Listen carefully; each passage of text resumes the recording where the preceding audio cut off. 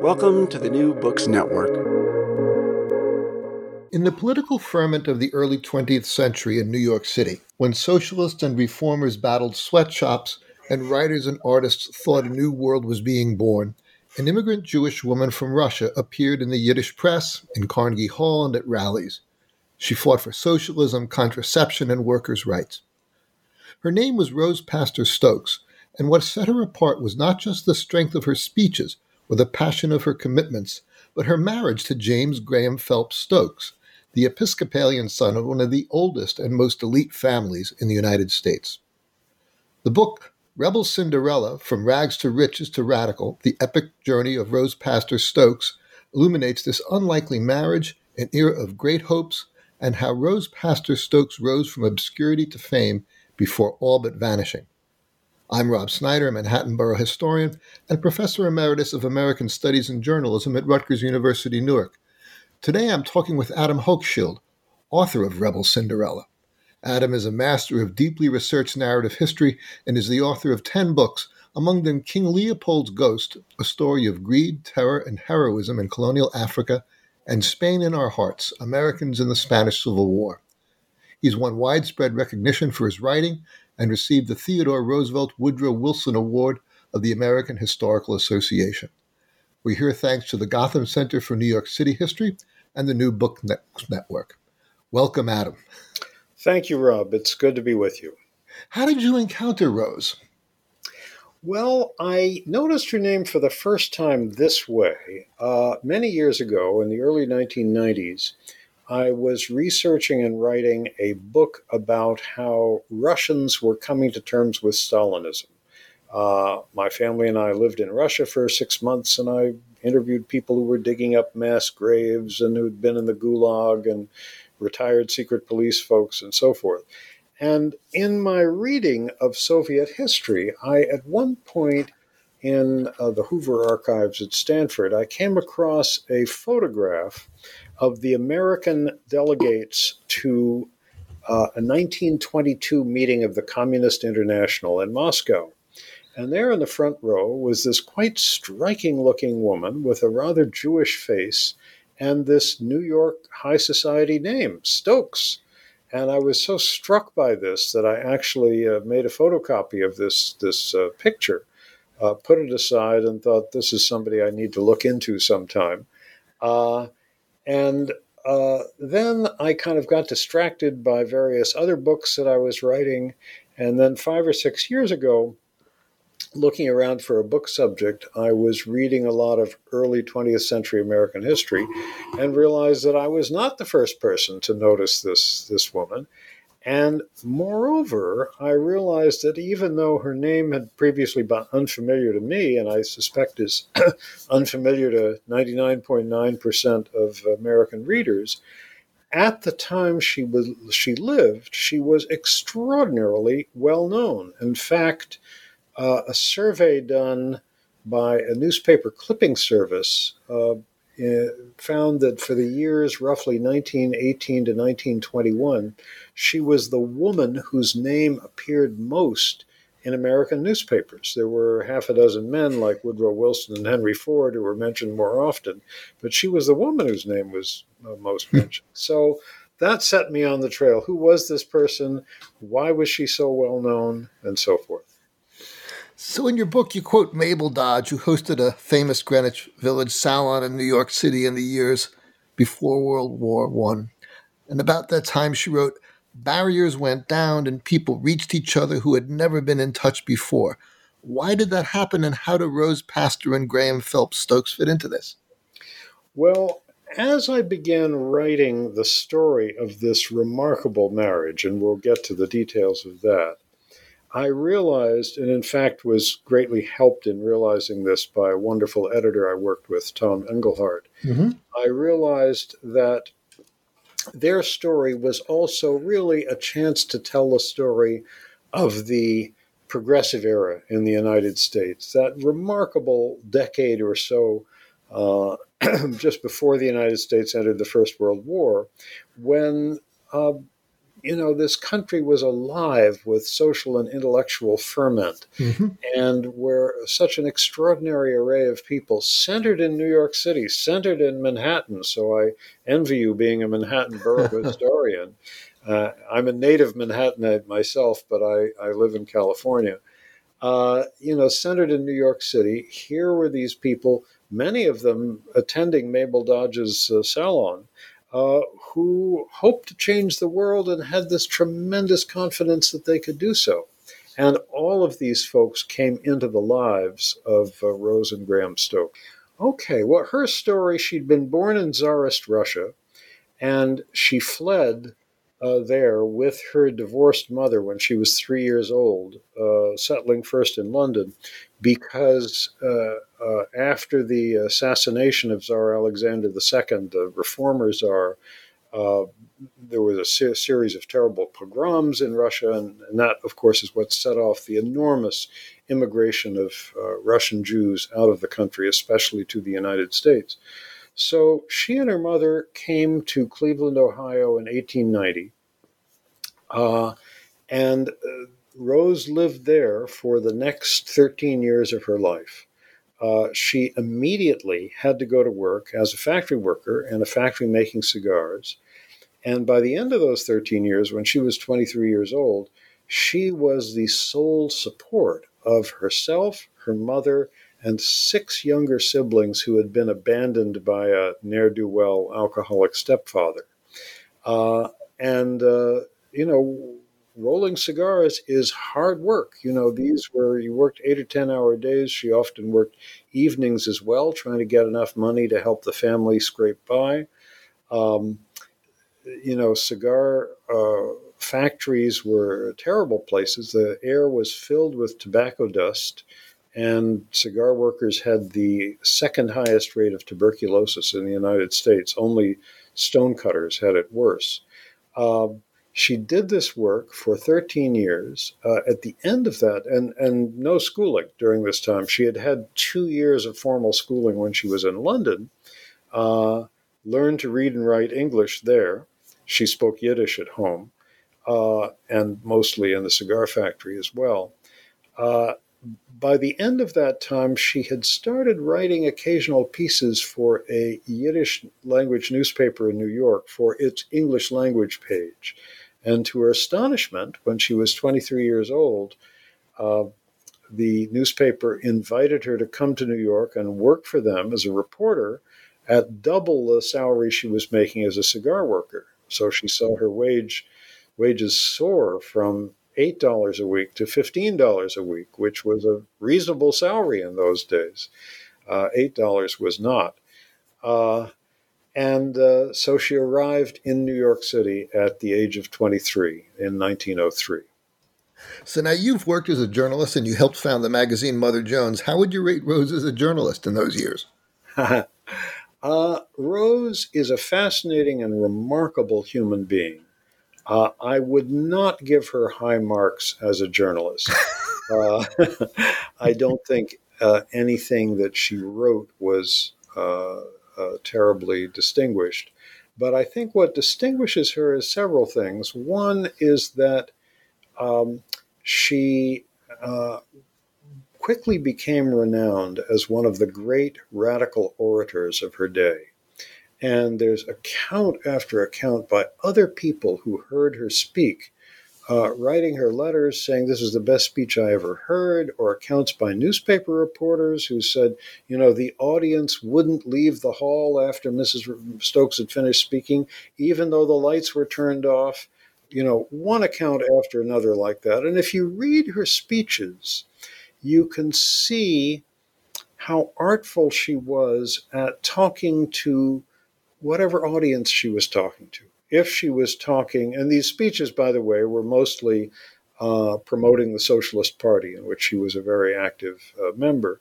If she was talking to an audience of factory workers, she spoke about her own experience in the cigar factories and what it was like and what she learned about speed ups and so on.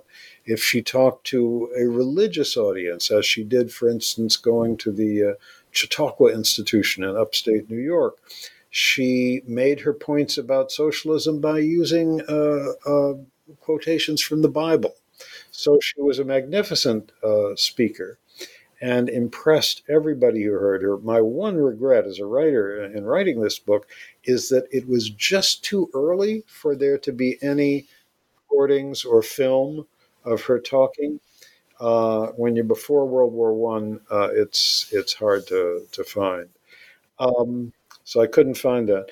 The other way in which I think she was distinguished as a person, though not particularly as a journalist, was that she'd made a remarkable journey in her own life. You know, after having worked nothing but this grueling factory work for 10 years, she suddenly came into a new world by virtue of her marriage to Graham Stokes. James Graham Phelps Stokes was his full name, but his friends called him Graham. By virtue of that marriage, she came into a world of extremely wealthy New Yorkers, but also a world of socialist and radical intellectuals, you know, people like W.E.B. Du Bois and Lincoln Steffens and John Reed and Mabel Dodge, whom you mentioned, and all kinds of other people. And she was able to be at ease in both those worlds. She was able to get along with her husband Graham's family quite well, even though their socialist ideas were anathema to his family. She was able to preserve relations with them, and she was able to, you know, get to know all this extraordinary range of people, and to be at ease with people of different classes. You know, so she could, you know, have dinner with Lincoln Steffens and John Reed one night, and then the next she would be out giving a speech in Yiddish to striking clothing workers. I mean, she sounds like someone with an extraordinary degree of empathy. Yes, I think so. And there are several different accounts by people who knew her um, of that empathy, of her bursting into tears when confronted with human suffering in one way or another. So I feel I would have really liked her as a human being. Mm-hmm. How did she meet Stokes? Well, as I mentioned, you know, she spent all of her adolescence and young adulthood as a cigar worker in Cleveland, then was invited by this newspaper, the Yiddish's Tageblatt, or Jewish Daily News, to come to New York, work for them as a reporter. This she did, and about 6 months into that job, which had mainly was mainly, you know, writing feature stories about the neighborhood, which was the Lower East Side, you know, which was the Lower East Side itself was the largest Jewish city in the world at that point.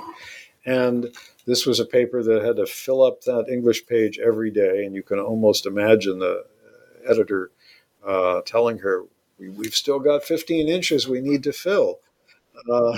Having worked at a small newspaper myself, I know what that's like. But then one day the editor sent her to interview somebody who worked at a settlement house. And you know what settlement houses were, these places that provided adult education classes, um, baths and showers for people in tenements who didn't have them, after school activities for children, all kinds of uplift stuff for poor neighborhoods. The neighborhoods that settlement houses served were almost all immigrant and poor, like this particular settlement house, which is still there, incidentally, the University Settlement on the Lower East Side. But the people who staffed the settlement houses as volunteers were almost all well to do college graduates. So the guy she was sent to interview at the settlement house was this man, James Graham Phelps Stokes, who came from the most different kind of background imaginable. As you can tell from the name, he was Anglo-Saxon Protestant, and his family was one of the great American fortunes, originally derived from the Phelps Dodge mining empire, but they had branched out into real estate in New York, mainly luxury apartment buildings on the Upper East Side. They also owned a cluster of gold and silver mines in Nevada and a railroad leading to them. And Graham Stokes was supposed to be sort of the scion of this family, but somewhat to his parents' disgruntlement, he had combined that role with this interest in socialism and social reform and uplift, and was working in this settlement house. So Rose went to interview him there, and they fell in love, and they courted secretly for 2 years, and then, much to the well-concealed dismay of his family, uh, they got married in 1905. And the marriage was literally front page news in the New York Times. It was the lead story in the New York Evening World. It was reported all over the United States, in England, in Australia. I've looked at these clippings because it was so unusual. You know, this guy from this enormously wealthy family marries a factory worker, and even more unusual, this was a marriage of Jew and Gentile, which was unheard of in those days. So it was, both a marriage with a class difference and an ethnic difference. And of course, we're still interested in that kind of thing, as everybody follows the marriage of Prince Harry and Meghan Markle today. Well, that's a good question, Rob, because it's always hard to get inside somebody else's marriage. But in a way, as a writer, I felt I had golden material to work with because they left so much in the way of written records. They kept all their letters back and forth over the decades, and letters that other people wrote to them, they wrote to other people. Each of them wrote a memoir. They are dueling memoirs because this marriage did not end happily.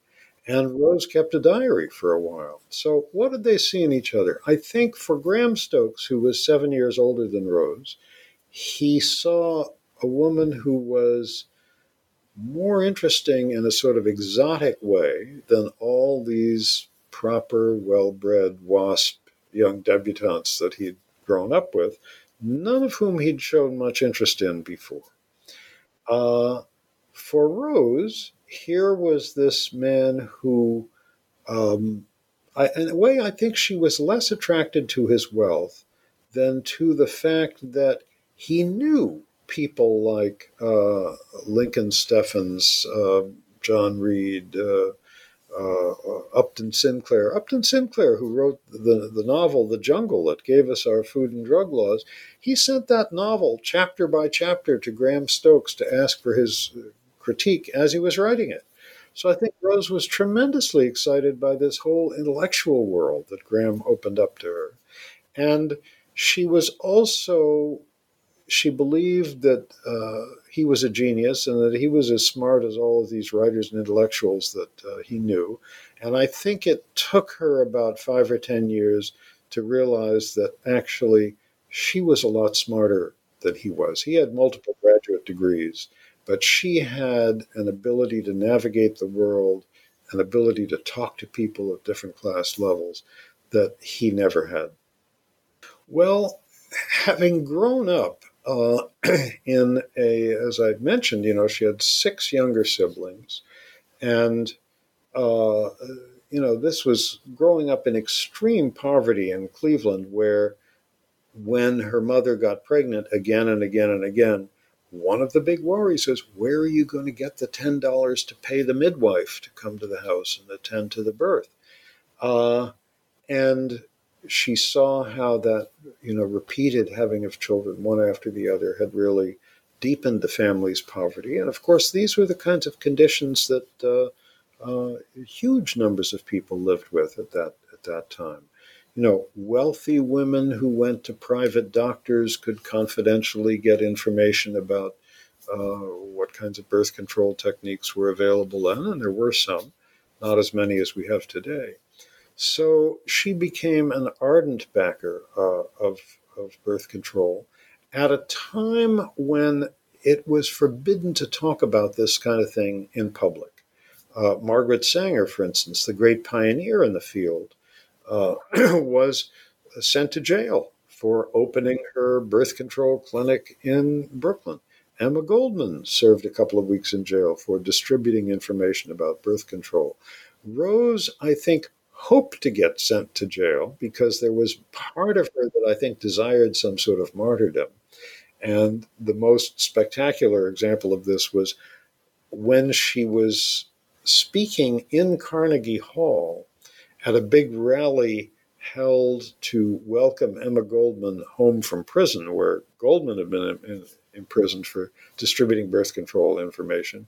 Rose began distributing leaflets about birth control from the stage. And of course, was mobbed because this was forbidden material and everybody was desperate to get their hands on it.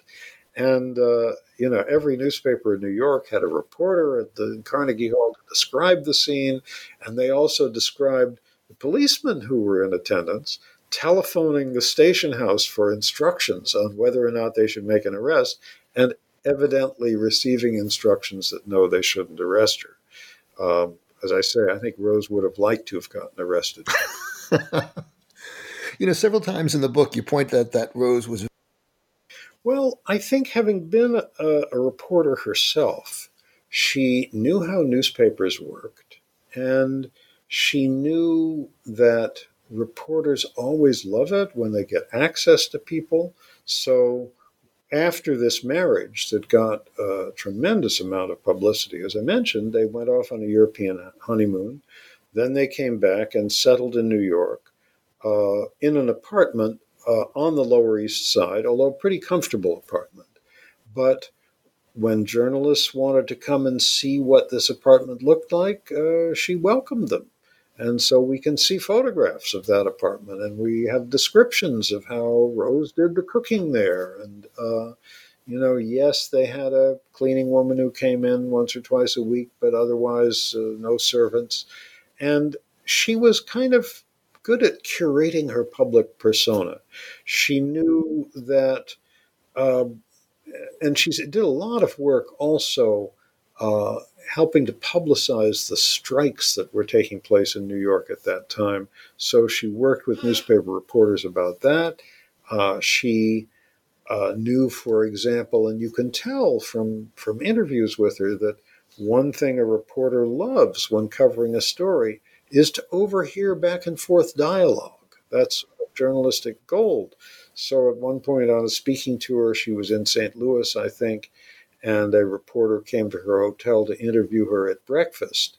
And as the waiter is serving them breakfast, Rose asked the waiter, "Hey, are you in a union?" The reporter reported on that conversation. So what did World War I do to Rose, to Graham, and to the political milieu they moved in? Well, World War I really caused a big problem in their relationship. We should remember, of course, that when the war began in Europe in 1914, the United States was not involved, and the United States was officially neutral for the first 2.5 years of the war. I say officially neutral because, in fact, American industry was making huge amounts of money selling munitions to Britain and France, but officially the U.S. was neutral. And the American left was appalled by the war because, of course, the great hope of socialist parties everywhere had been that the workers of the world would not fight each other. But, of course, they did so very willingly. And so there was great disillusionment. At the same time, the American Socialist Party and most other groups on the left felt strongly that the United States should not join this conflict. And when the U.S. did enter the war in April of 1917, the Socialist Party held an emergency national convention and voiced strong and not quite unanimous, but almost unanimous disapproval of this move, and was persecuted very badly as a result during the remainder of the war. Graham Stokes, however, who had always had a peculiar love for things military. Despite his socialism, he had been in the cadet corps in school and in college, and he had served a year in the Spanish American War, not overseas, but he'd been in the military here at home and played polo for his cavalry squadron's team. And he decided he was in favor of the United States joining the war, so much so that he actually enlisted and went into uniform. He was 45 years old, so he was too old to be sent overseas, despite trying very hard to make that happen. So he never got closer to combat than marching down Fifth Avenue in parades of his National Guard unit, New York National Guard. But he served in uniform in the New York National Guard for 3 years and felt very important because they were guarding reservoirs and water pipelines and things like that. Rose, after initially going along with his views for the first 6 months, finally decided she didn't agree at all and that it was a terrible mistake for the U.S. to enter the war. And she began saying this in speeches, and this created a tremendous rift between them, which was widened because they disagreed about the Russian Revolution. When the second stage of the Russian Revolution happened, November 1917, Rose was all for it. Graham was totally against it. So from that point on, they went different directions politically, although they remained married for another 7 years, but very uneasily so. Now, some of Rose's old comrades like Gene Debs and Emma Goldman remained radicals but had criticisms of the Soviet Union and didn't become communists. But Rose became a fairly doctrinaire member of the Communist Party in contrast. What do you think explains that path? That's a good question, and I haven't fully figured it out. I regret it because I liked her so much in so many other ways. But one of the problems when you're a historian instead of a novelist is that sometimes your characters behave in ways that you wish they wouldn't. Uh, and you're absolutely right that Debs and Goldman were, they kept their radicalism, their belief in socialism, their passion for social justice, but they both pretty quickly recognized that the Soviet Union was a horror show. Debs spoke of the Vatican in Moscow laying down the law for the rest of the parties in the world. Emma Goldman went to Russia when she was expelled from the United States in 1919 with enormous hopes and became bitterly disillusioned after living there for 2 years. Rose, however, I think one of the things that made her reluctant to question the Soviet Union in any way was that she had gone into a sort of an intellectual and emotional tug of war with Graham, her husband. And the one clue to this is the following.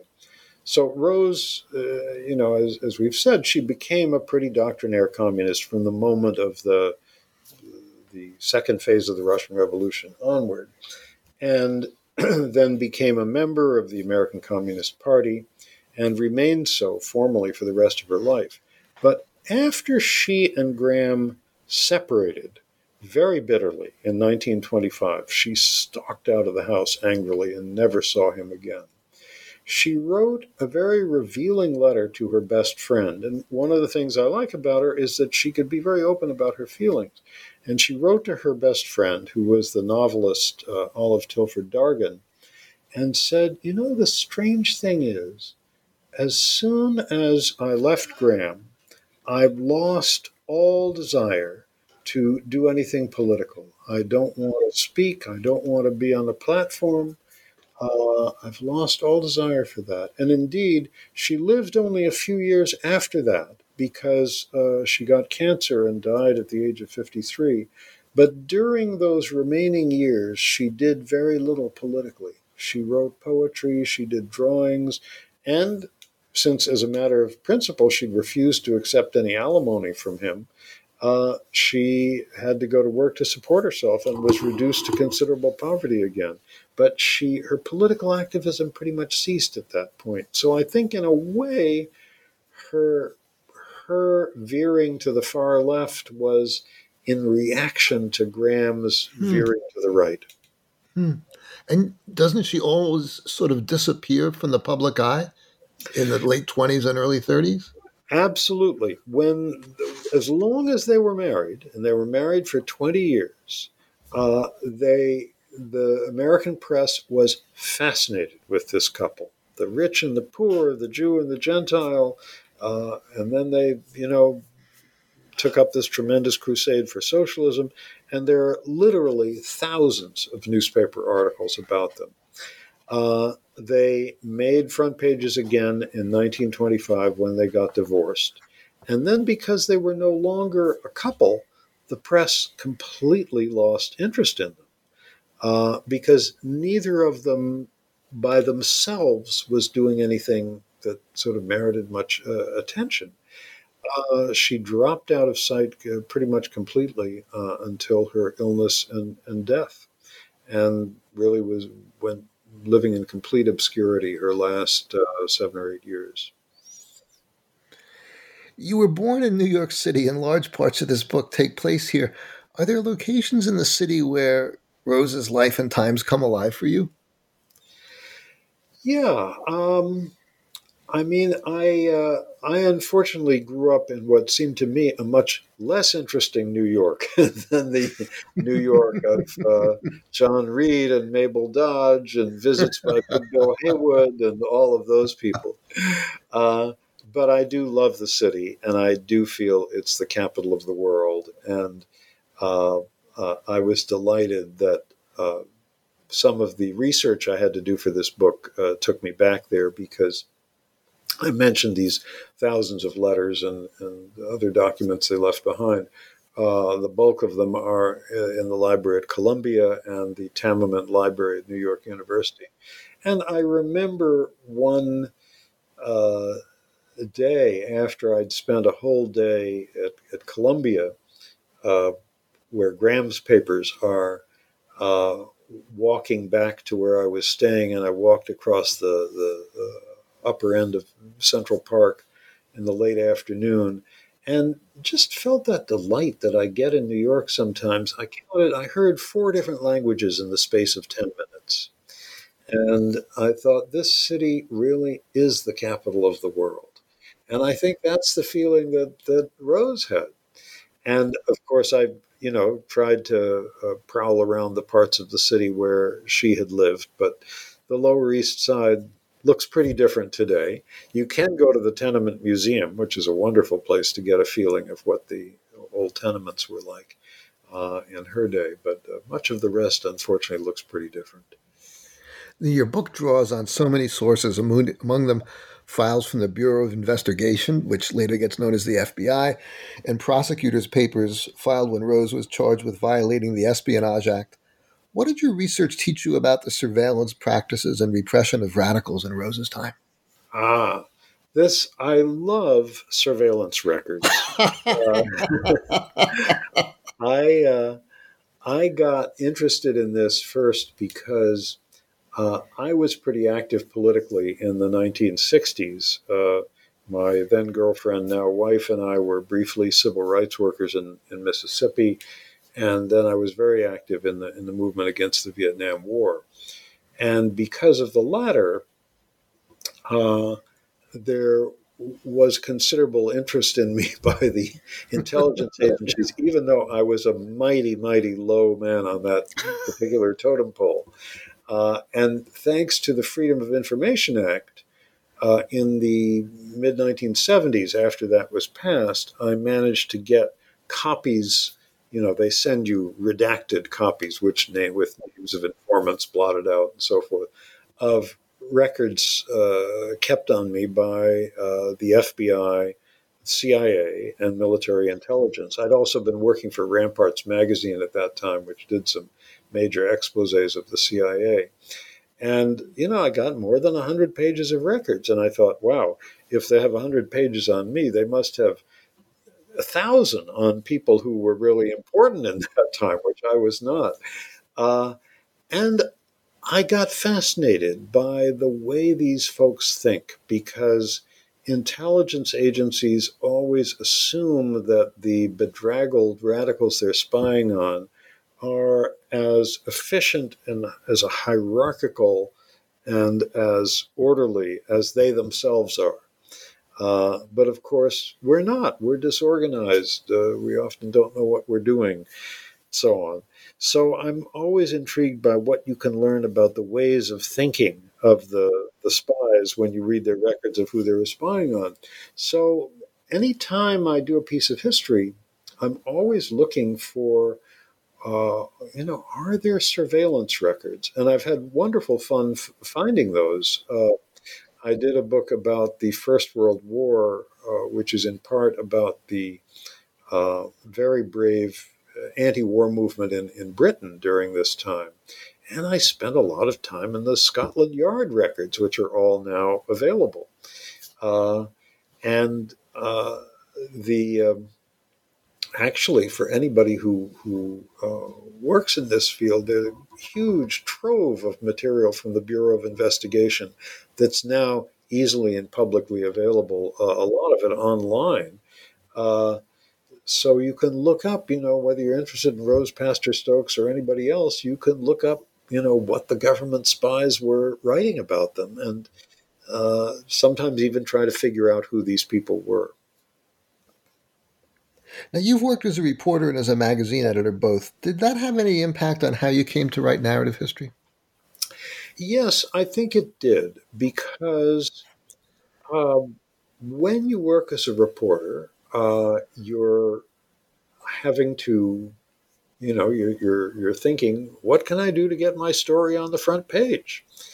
When you're working as a magazine editor, which I think is where I really learned the craft, because I did that for about 10 years at Ramparts Magazine, then Mother Jones, you're all the time thinking about your writing and the writing of people you're editing. How can this story be better told? Why didn't anybody read this piece I liked so much in the last issue? Because you get some sense of what people are reading when you get responses to a magazine. And I think being an editor is a very good discipline, because it forces you to look at whoever you're editing, whether it's your own writing or somebody else's. How can this story be improved to catch the eye of the reader, to make them turn the page, to bring something alive through observed detail, through characters? So that's the way I like to write history. Mm-hmm. Mm-hmm. Are there any authors you read for good examples? I think I learn more from novelists than anybody else, because a novelist, in a way, has to meet a higher standard, in that the novelist has to make us readers interested in people that we've never heard of, that we don't know about. Whereas if a historian sets out and writes a book about, Abraham Lincoln or George Washington or some other very familiar subject, they'll at least find readers, who have a particular interest in Washington or Lincoln or whatever. But a novelist has to meet a higher standard. So I think if you're a writer studying how to do narration, how to do suspense, how to bring a character alive, there's more to learn from reading good novelists than anybody else. Although there certainly are historians who know those skills and use them very well. Barbara Tuchman is one of my heroines on that score. Toward the end of the book, you include a quote from Rose, which is part of a larger statement that she made on divorce laws. She says, "Love is always justified, even when short-lived, even when mistaken, because during its existence it enlarges and ennobles the natures of the men and women experiencing the love." What led you to make that choice? Well, this was something she said when the news of their divorce became public. At that time, this was 1925, in New York State, adultery was the only ground for divorce. And they'd had this very bitter falling out. neither of them at that point, at the point when they separated, neither of them had been adulterous, but Rose began a relationship after she stalked out of their house. And she tried to get Graham to move the divorce to another state where there could be different grounds for divorce. He wouldn't do it. And so the newspapers, reported this as Rose was the unfaithful party in this marriage. And, someone had observed her coming out of this guy's hotel room and so on. And she, wanted to make a statement about the ridiculousness of these antiquated divorce laws. And that was where the statement of hers that you just read came from. But I applied it at the end of the book to the two of them, saying that there was something ennobling about their love when it worked, in that it made them into more significant figures than either of them would have been alone. I think either of them alone, had they never married each other, the world would not have paid any attention to. Rose wrote sentimental poetry and was working for this small Yiddish newspaper, and I don't think had the kind of talent of her friend, John Reed. Graham never really found a role for himself in life. He was a pretty minor figure in the Socialist Party. He had a hand in running the family business. He got very involved in his National Guard unit, but he never really found a central role. But during the time that they married, they were sort of a symbol that people of very different backgrounds and of different ethnicities, the difference between Jew and Gentile at that point was huge. Today, nobody thinks anything of it. But then it was a big deal that gap could be bridged and people could find happiness with each other, symbolized hope for a lot of people. And they were cheered by crowds when they appeared for that reason. We live in a time of economic globalization that's transforming our cities. We live in a time of enormous economic inequality. What are the lessons of this book for our time? Well, I think the real lesson is that a lot of these problems that were pinpointed so eloquently and fought so bravely by people in the progressive movement at that time are still with us today.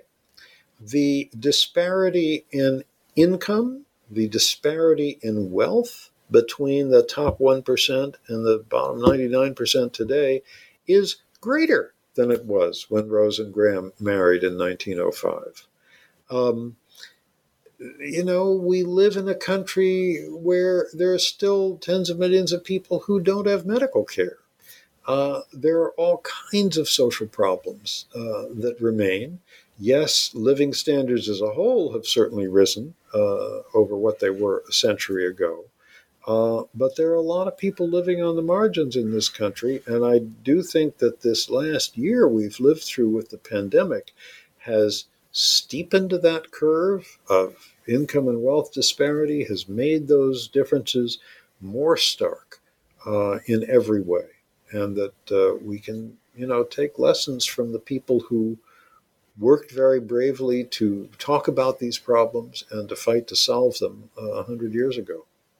I'm struck by how you've written about a lot of radicals, reformers, and dissenters, abolitionists, opponents of Belgian imperialism, British opponents of the First World War and their military relatives, the Americans in the Abraham Lincoln Brigade. Is there something special about this generation in the progressive era that you find fascinating? Well, there is. There's certainly, I'm at all these different points in history, I'm always fascinated by people who fought to make a better world. Whether they succeeded, like this very extraordinary group of people in the late 1700s in England who began agitating against the slave trade and slavery and finally did end slavery in the British Empire, or whether they failed, like the Americans who went off to fight fascism in Spain and sadly lost that war. And the progressives in the first decade and a half of the 20th century in the United States, uh, I think you can say they both succeeded and failed. They failed in the sense that they didn't stop the First World War. They didn't stop the United States from entering it. They didn't achieve all the things they were working for then. But would we have things like Social Security and Medicare today if they hadn't started talking about those things back then? So, I give them a lot of credit. And I'm just also fascinated by the mood of the time, that Hmm. it was a political and intellectual moment where people, before the terrible news that the First World War had broken out, before that happened, people were so optimistic that this country, especially, and the whole world, was on the verge of a great leap forward. That didn't happen, but I love the mood of expectation that existed then uh, among these folks I was writing about.